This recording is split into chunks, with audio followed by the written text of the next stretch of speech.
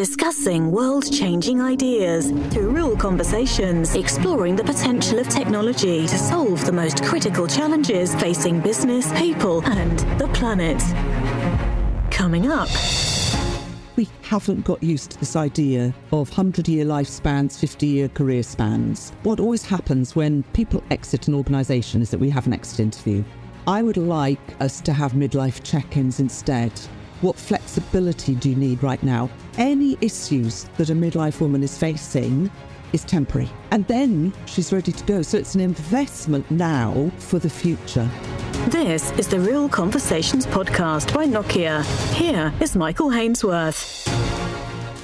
Dr. Lucy Ryan explains in her book, Revolting Women, Why Midlife Women Are Walking Out, that when women step in after an absence from the workforce to care for children or dying parents, their energy and enthusiasm quickly dissipates. But through her research, she's learned that there are things forward-thinking companies can do to stem the mass exodus, and putting them in positions of boardroom power boosts the bottom line. We began by discussing how gendered ageism harms the workplace. Well, it harms the workplace, Michael, in that what you're finding is that older women are exiting the workplace. So it harms the workplace in that the more that older women are exiting the workplace, the less gender parity we have at senior leadership level, board level. So all our efforts for diversity of boards and for having a rich mix of men and women leading our companies is being lost. So there's a loss of institutional knowledge as well as the unique perspective that half the population brings to any given board.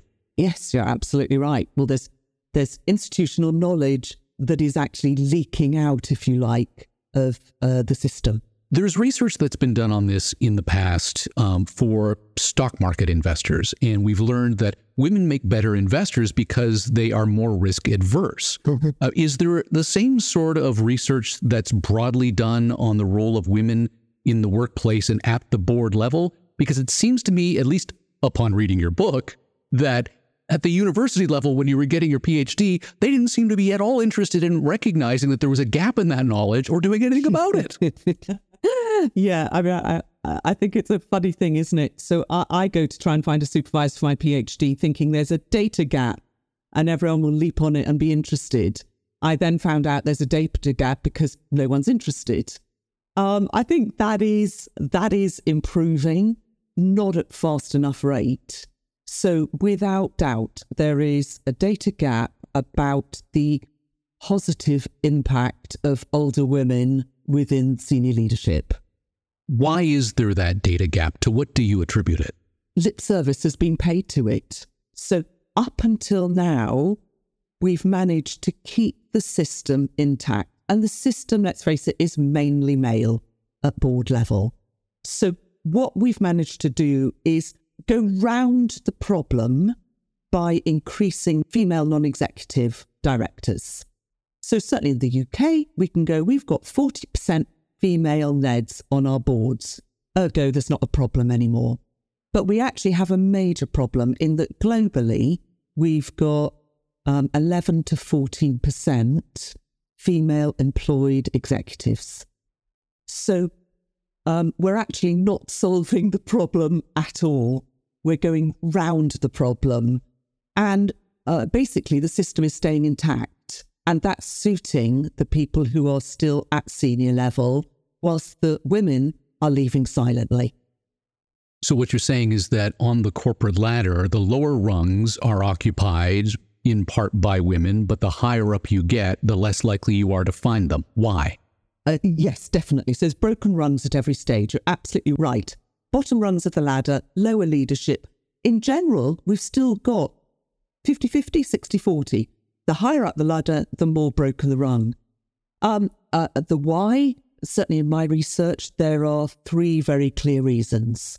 One is that the power structure is still very much intact. So I would describe the glass ceiling as almost welded steel for the older woman.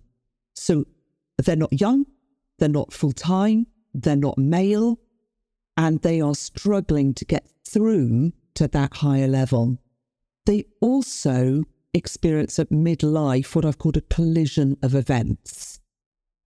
And there's a certain amount of revolt also. They leave because they can and because they want to redefine their careers. They want to redefine career success in these latter years in a way that suits them. But companies today will boast of building diversity strategies. So the diversity strategies are robust, in terms of maternity, paternity, gender, ethnicity, but age is very commonly left off the agenda, and we're still tackling it. The why, I will still come back to the fact that up until now, it's still not of interest enough to organisations who are more wedded to keeping the status quo intact. So then let's come back to that idea of a loss of institutional knowledge and diversity. Can we quantify what it means to an organization to have more women on the board of directors? Are they more profitable? Are they more successful? Are they faster growing? Well, there's a ton of data now that says that if we have gender parity at board level, we have greater profit, greater performance, greater growth. And I'd go further, though. I'd also say that once you've got gender parity at board level, you also have your role models for the younger generation. And you cannot put a figure on that. You have a whole younger generation of women who can go, oh, I can be like that. If I can see it, I can be it. Whereas at the moment, what they're seeing is, I can't really be it because they leave. So yes, if we want to go economic data, there is a ton of data that goes, you'll be more profitable, more performance, and it's more. So they leave. Do they leave out of frustration, or do they leave out of a societal expectation that when mom and dad get ill, it's the daughter that is the one who takes care of mom and dad?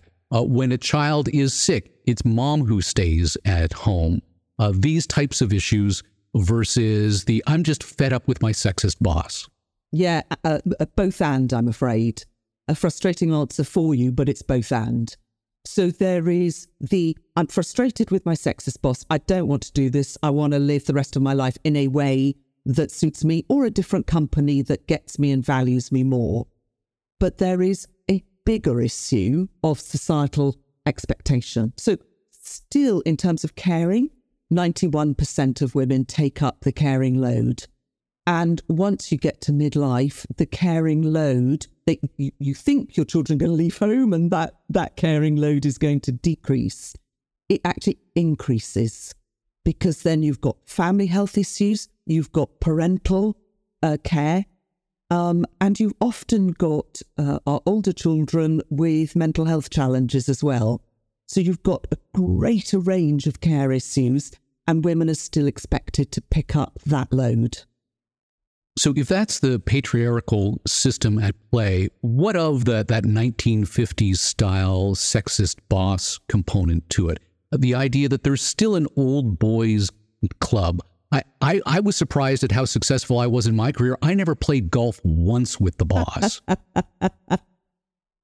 And plenty of women play golf too. But there is what one of my interviewees called the backslappy boys club still at play. And we don't have to just call it out on the golf course. I see it more in terms of sponsorship. So what you'll see is men get greater mentorship, greater sponsorship, informally and formally. So they are shown how to navigate the whole leadership career path, nationally, internationally, and they're given brilliant role models. And women still don't get sponsorship in the same way, or still the opportunities in the same way. But does the old boys club die when the old boys club dies off? Is there a generational evolution is what I'm asking. One would hope so. You know, the Gen Z we're seeing come up the ranks have a greater knowledge about the importance of gender diversity. My but to that is that women are still taking up the caring load. So paternity and maternity is only at parity in Scandinavia. In all other parts of the world, women are still taking up the caring load. And once we have that broken rung, it's only going to increase further on. So I'd like to think that this is just a gender evolution at the moment. And within 1 or 2 generations, it's going to decrease. But post-pandemic, that's not what we're seeing in the data. At the moment, they're saying that we might reach gender parity in 136 years. Didn't we say that 136 years ago? Oh, we certainly did. And we certainly said it in the 1950s. To your point about Gen Z, or Gen Z, as we might say in the Commonwealth, there is a pushback against the concept of always on, 24/7, I'm working. You point out in your book that there's a pushback by women generally over the age of 50 of the idea that I need to be on call 24/7. Yeah. And I call it full-time foolishness. That we have got used to needing flexibility in our workplaces lower down the ladders. When it comes to senior leadership, board roles, we are wedded to full-time 24/7. And until that's addressed, those figures at the top of our organisations are not going to shift. And we have some solutions staring us in the face, such as job sharing. And that's not adopted even vaguely enough. After this podcast, learn more about this and other insightful topics by going to nokia.com/thought-leadership. There you'll find additional information linked to today's podcast. I want to talk about some of the solutions to this problem, because your book points out that there are 3 of them. But as we work our way towards that, I'm wondering if the pandemic helped us in providing some of those solutions. As you've pointed out, that women leave the workforce because they need flexibility. Even if they're older, even if they're empty nesters, there are reasons why a woman over the age of 50 needs flexibility in her work life. Has work from home helped in that flexibility, or has it been a double-edged sword? Definitely been a double-edged sword. At first, it was like, wow, we can work from home and we can all be productive. What we then saw within about 12 months is everyone within the home went, wow, it's nice having you back at home. Now can you pick up the housework, the caring load again? And it's become harder and harder for women to re-enter the workplace at the same level that they were at when they exited it to home. So what's happening is that men are entering back to the workplace at a faster number than women are. As well, women are leaving the workforce to attend to elderly parents or children with troubles or their own health-related issues. Sure. Whereas to your point, if it's the women who are doing the heavy lifting 90% of the time on family-related issues and exiting the workforce, it's that much more difficult for them to re-enter the workforce, whereas the man has been climbing that ladder the entire time. And that's what I mean by that difference between a linear and a zigzag career. So stereotypically, men have a linear career. They enter the workforce and they follow a fairly steady trajectory upwards.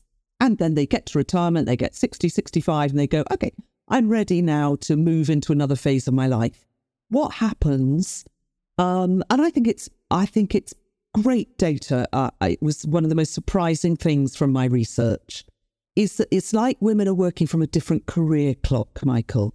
They're doing zigzag. They're stepping out, they're stepping back in, they're stepping out, they're stepping back in. After they're postmenopausal, their parents sadly have probably died, their children are sorted, they're like, wow, I've got energy, I've got motivation, I've got talent, I'm ready to go here, I'm ready to step up. How come no one wants me? You interviewed 40 professional women about their experiences, and from what I understand, 70% of them said they want to step up. not step out. Yes. It was just so surprising. There I was thinking we were going to have interesting conversations about stepping down, stepping out.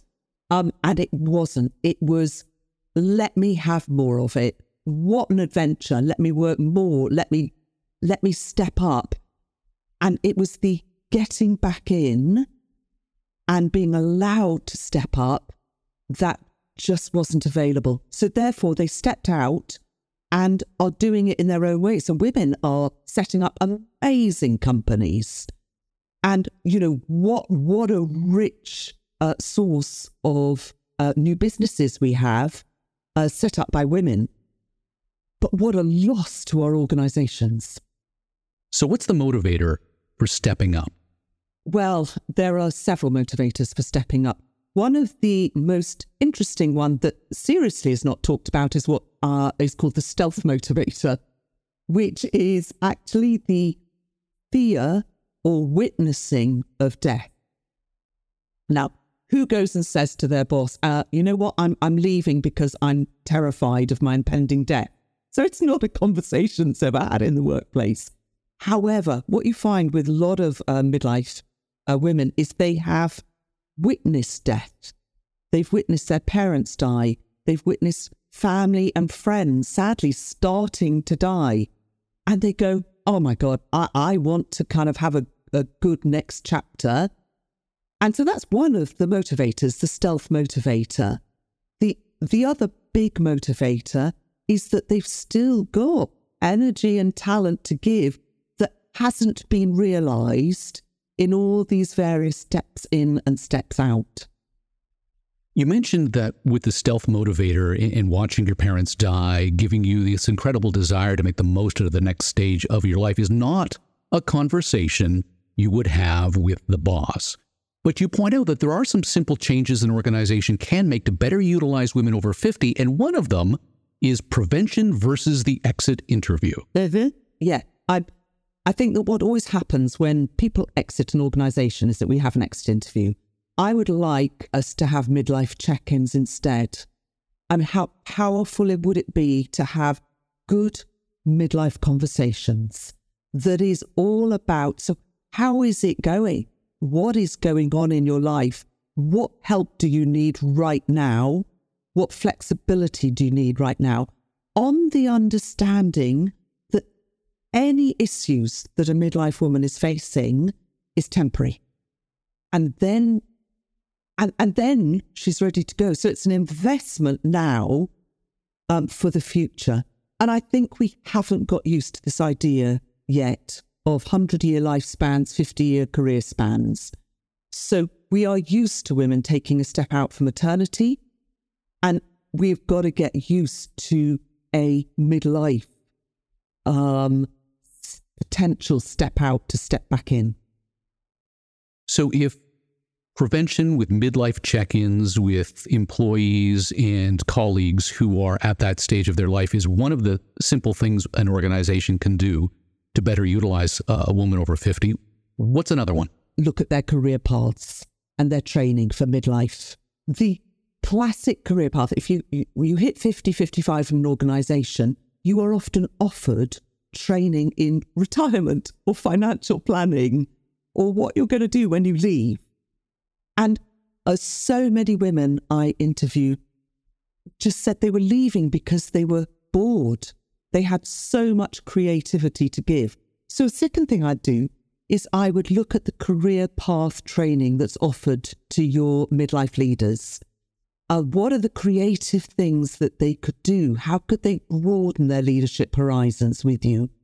And how could they use their talents across the breadth of leadership scope?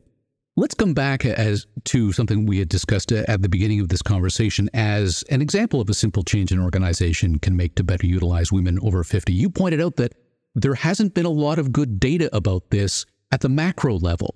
But at the organization level, I can imagine you build a gender diversity or a broad diversity program, but if you're not tracking it, you don't know whether it's working or not. One of the first things that an organisation can do is decide if they want to take it seriously. So they need to add gendered ageism to their diversity agenda. So age is commonly left off the diversity agenda. We think we've solved it, age, because there's lots of policies about not disavowing people from the workplace because of their age.